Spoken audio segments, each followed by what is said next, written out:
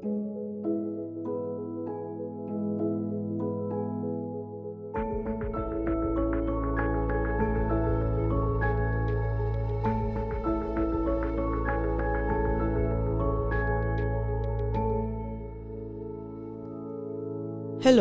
welcome back to the Citizen Power podcast.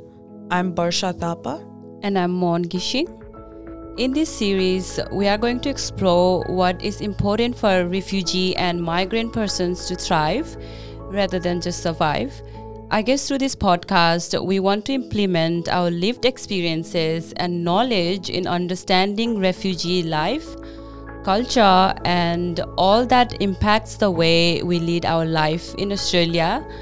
We can talk about it extensively, and it will be very hard to cover and explain everything in this podcast. So all we can do is try our best.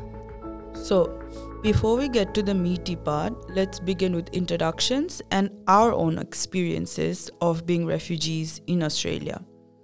Again, I'm Barsha, and I identify as a woman of color. I came to Australia in 2009 as a refugee, and back then there were only about 3 refugee families from my Bhutanese community who had resettled here. So if I'm not wrong, you came here right after me, didn't you, Mon? Yes, that is correct. So my family and I migrated to Australia at the end of 2011, I think. And also as a refugee. My experience was fairly similar to you, Basha. I came to Australia through my neighbors back in the refugee camp. So we were initially supposed to be resettled in Launceston as our neighbors were there, who were the only people who we knew. However, we were not able to do so. Do you know why that happened? I'm not too sure. I think I was quite young and, not really aware of things at that time. Oh, yeah. I know for a fact that young people weren't very aware or consulted on these matters. Resettlement was something that our parents were doing for us, and we sort of just had to be passive about it. Yeah, totally. I remember, though, that, my family used to be very reluctant to migrate to Australia at the beginning, especially my grandmother. I still remember when we told the news to my grandmother that we are starting our process with UNHCR to migrate to Australia. She was very upset, and, she would not even talk to us for days. Wow. Yeah, I think my grandmother was very scared as, we were all unaware of what it was actually like in Australia. It was completely foreign to us. I remember my grandparents telling me that they had a great life in Bhutan, having access to proper food, clothes, shelters, and all the necessities one would need. But however, when they migrated to Nepal in the refugee camp, everything was different with a constricted amount of resources. And because of that, we had to work very hard to survive. Yeah, so the job prospects were also very limited. My father had to travel far away from home to get employment. He at times had to go there for like about 6 months to earn money and support my family.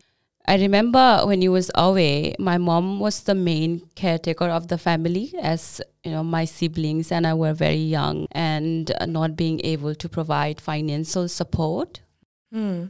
My dad also used to live outside of the camp for work purposes. He was a teacher, and it was a 5 or so hours drive away from the camp. And I also wasn't able to see him for long periods of time, just like you, Mon. Isn't it so interesting that, we have so many similarities in our experiences? Yeah, it is very interesting. Yeah, very interesting. Yeah, so my mom was, usually unwell, and because of that, she was not able to do much labor. I remember at times when my father was away, we did not have much, so sustaining livelihood was very challenging. Sometimes we would only eat plain rice for our breakfast, lunch, and even dinner. So I remember when he came back from work, like after like 6 months or so, he would bring us a lot of food and clothing. I used to be so happy that finally we don't have to struggle anymore. That I don't have to worry about my mom struggling, and that everything will be okay. And if I remember it correctly, I think I was about 7 or 8 at that time. That's very young. Yeah, it was quite young. Yeah, so one of the reason why, we thought of migrating to Australia was because my mom was chronically ill. My mom was usually sick, and, access to proper medical care was very expensive. Yeah, there was a lot of poor health in our camps, weren't there? Yeah. I remember my mom being so sick at times that everyone thought that she may not live. I think my mom's health was the core reason that we migrated to Australia. It must have been so traumatizing for you as a child. I'm really sorry to hear that, Mon. Yeah, it was a quite very traumatic experience for me. And I think living in refugee camp with, tremendous hardship, I was very excited to migrate to Australia, I guess, for a better life. I still remember the level of excitement I felt on my way here. I imagine my life in Australia to be fulfilled with no challenges in being able to access proper food, water, and other necessities, which was, I guess, completely different from what it was like in the refugee camp. Yeah. Yeah, although when we arrived in Hobart, it was not what I had expected. So it was very, isolating experience. We lived in Warren in a government house for 6 months or so. It was so isolating as there were only few more Bhutanese family at the time. So at that time, I guess Australia was very white dominated space. I still remember my mom and I having conversation about it. We both talked about how we wanted to go back to the camp, and the culture was also significantly different to what we have known. So back in Nepal, we were so connected and collective that we could walk into any neighbor's house and have conversations. But in Hobart, I felt so isolated, not knowing anyone. The culture, which I found was very individualized, and that was something that I was not familiar with. Wow. I've actually had a very, very similar experience to you, Mon. I remember that when the International Organization for Migration, Yeah. IOM as we know it, came to our camp, telling us that we can now migrate to another country and live there as proper citizens, I was very iffy about it at first. So didn't really want to leave behind the familiarity, the family and belonging I felt as a child in my birthplace. Yeah, I understand that it must be very challenging, leaving behind the only place, I guess, that you have known your whole life. Yeah, it was very challenging. But you know what? Soon after, a lot of families started applying, and it started being the most normal thing to do. And my parents had also applied, so my sister and I don't have to live a refugee life like they had. Yeah.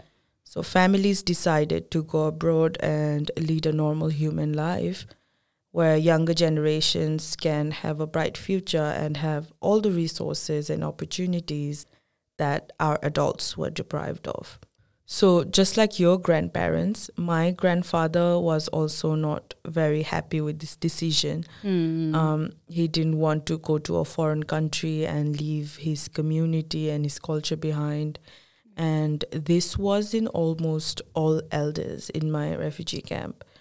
And I'm positive that the 7 refugee camp sectors in Nepal also felt the same way. So yeah, it took a lot of explaining and prioritization for the older adults to go on with this decision, whereas children weren't really consulted. Yeah, now that I think of it, I believe I was not consulted as well. Our parents, kind of made the decision for us. Yeah, I remember that during the processings for migration, they had given a booklet where there was one small passport size photo of Hobart City. Yeah. And this photo was the only reference that I had to my new home. So living in a place that had no electricity, no internet, there was no way that I could find out what Hobart is actually like. And neither did our parents. And now that I look back at it, it seems very, very scary. I can totally relate to what you were saying, Parsa. So, and how frightening that must have been. During the orientations to come to Hobart, we also were given a photo of Hobart City and provided with, some general information about Hobart. So from my memories, I remember them telling me a bit about basic information about traffic lights, zebra crossing, and how to use a vacuum, how to call the police, and, things like that. Yeah, they didn't really give us adequate amount of information. And the information that we had, it wasn't in very much detail. So as a child, all we knew was that this new country that we're going to was a much better place to live in compared to our camp. And people started making theories about what life would be like in a foreign country. We thought that it will all be so advanced, full of technology and magical machines, where you don't have to do any labor and can live at rest and at peace. Yeah, I also feel the same way, to be honest. Yeah. My friends started flying to other countries to live there permanently, and I began normalizing and being excited about migration. However, when I came here, it was just so different from what I imagined. It was freezing cold, and I had no one else around except for one of my cousin's family. It was just so isolating and depressing, and it did not feel right for just such a long amount of time. Yeah, it was very traumatizing as a child. Yeah. I was in disbelief that this is actually my life now, and I was actually convinced that me migrating to Australia was just a dream, and I would suddenly wake up and be back in my house in Nepal with all my friends around. And this went on for months, 3 to 4 months, I would say. And I actually used to be really disappointed and depressed when I would wake up in my bed in Hobart. And since there was an unspoken expectation that we needed to be grateful for our new home and all the opportunities that it offers, I never told anyone about what was going on in my head. Yeah. And maybe because I thought that it would just make everything real. Plus, the lack of quality education in our camps and basically no education for our adults and elders meant that I had no idea that it was my mental health that was being compromised. And at that time, I didn't even know what mental health actually was. Never heard of that term before. Yeah. I'm so sorry to hear that. That must be such a challenging experience for you, considering you were just a child. Yeah, I completely understand, how you might have been feeling coming from this collective culture where you would most likely to be surrounded by many people. And I do agree the mental health aspect of our resettlement was not acknowledged at all, especially, not having education on mental health made it worse and really difficult to cope with. Yeah, it was very challenging and confusing. The caseworkers, the volunteers, UNHCR, IOM, none of them explained what actually happens to our brain and our psychology when we take such a big step and resettle. And today I understand that was in fact a very big trauma that I had gone through. Yeah. But at that time, I didn't even consider that there was something wrong. Yeah, so being both a psychology and social work student, I am now so much more aware and informed about the human mind and well-being and how communities function and sustain. Yeah. And I'm really thankful that I can visit these memories and observe myself and the changes and the traumas that my mind and soul had to go through. I'm so sorry to hear that your experience was not that great in the beginning. Yes, I do agree that, the caseworkers and volunteers were not focused on our mental health aspect of the resettlement. Now that doing a bit of social work, I guess, as well, I think I feel like it was quite essential thing to, talk about. Yeah, Mon, thank you. It does feel really great to talk about these things, and I guess that is one of our purposes in this podcast, to talk about things that we don't really talk about as communities who have gone through so much of these hardships of not feeling physically or mentally or emotionally safe. Yeah. And being people who have been deprived of so many basic human rights. In the last Citizen Power podcast series, we explored the topics of neoliberalism, apathy, and racism. In this 2.0 version of the podcast, we are bringing Mon and my experience to talk about thriving beyond resettlement. Here, we shared our initial experience of resettlement in Australia. In the coming episodes, we will talk about culture, trauma, racism, and other factors that have impacted on our resettlement journey. We are keen to share this with our refugee family and anyone who has gone through the resettlement journey to foster a sense of solidarity, unity, and commonness. We also want to tell others about our healing journey as refugees. We believe that language is a powerful tool, and we want to use this platform to celebrate our cultural heritage.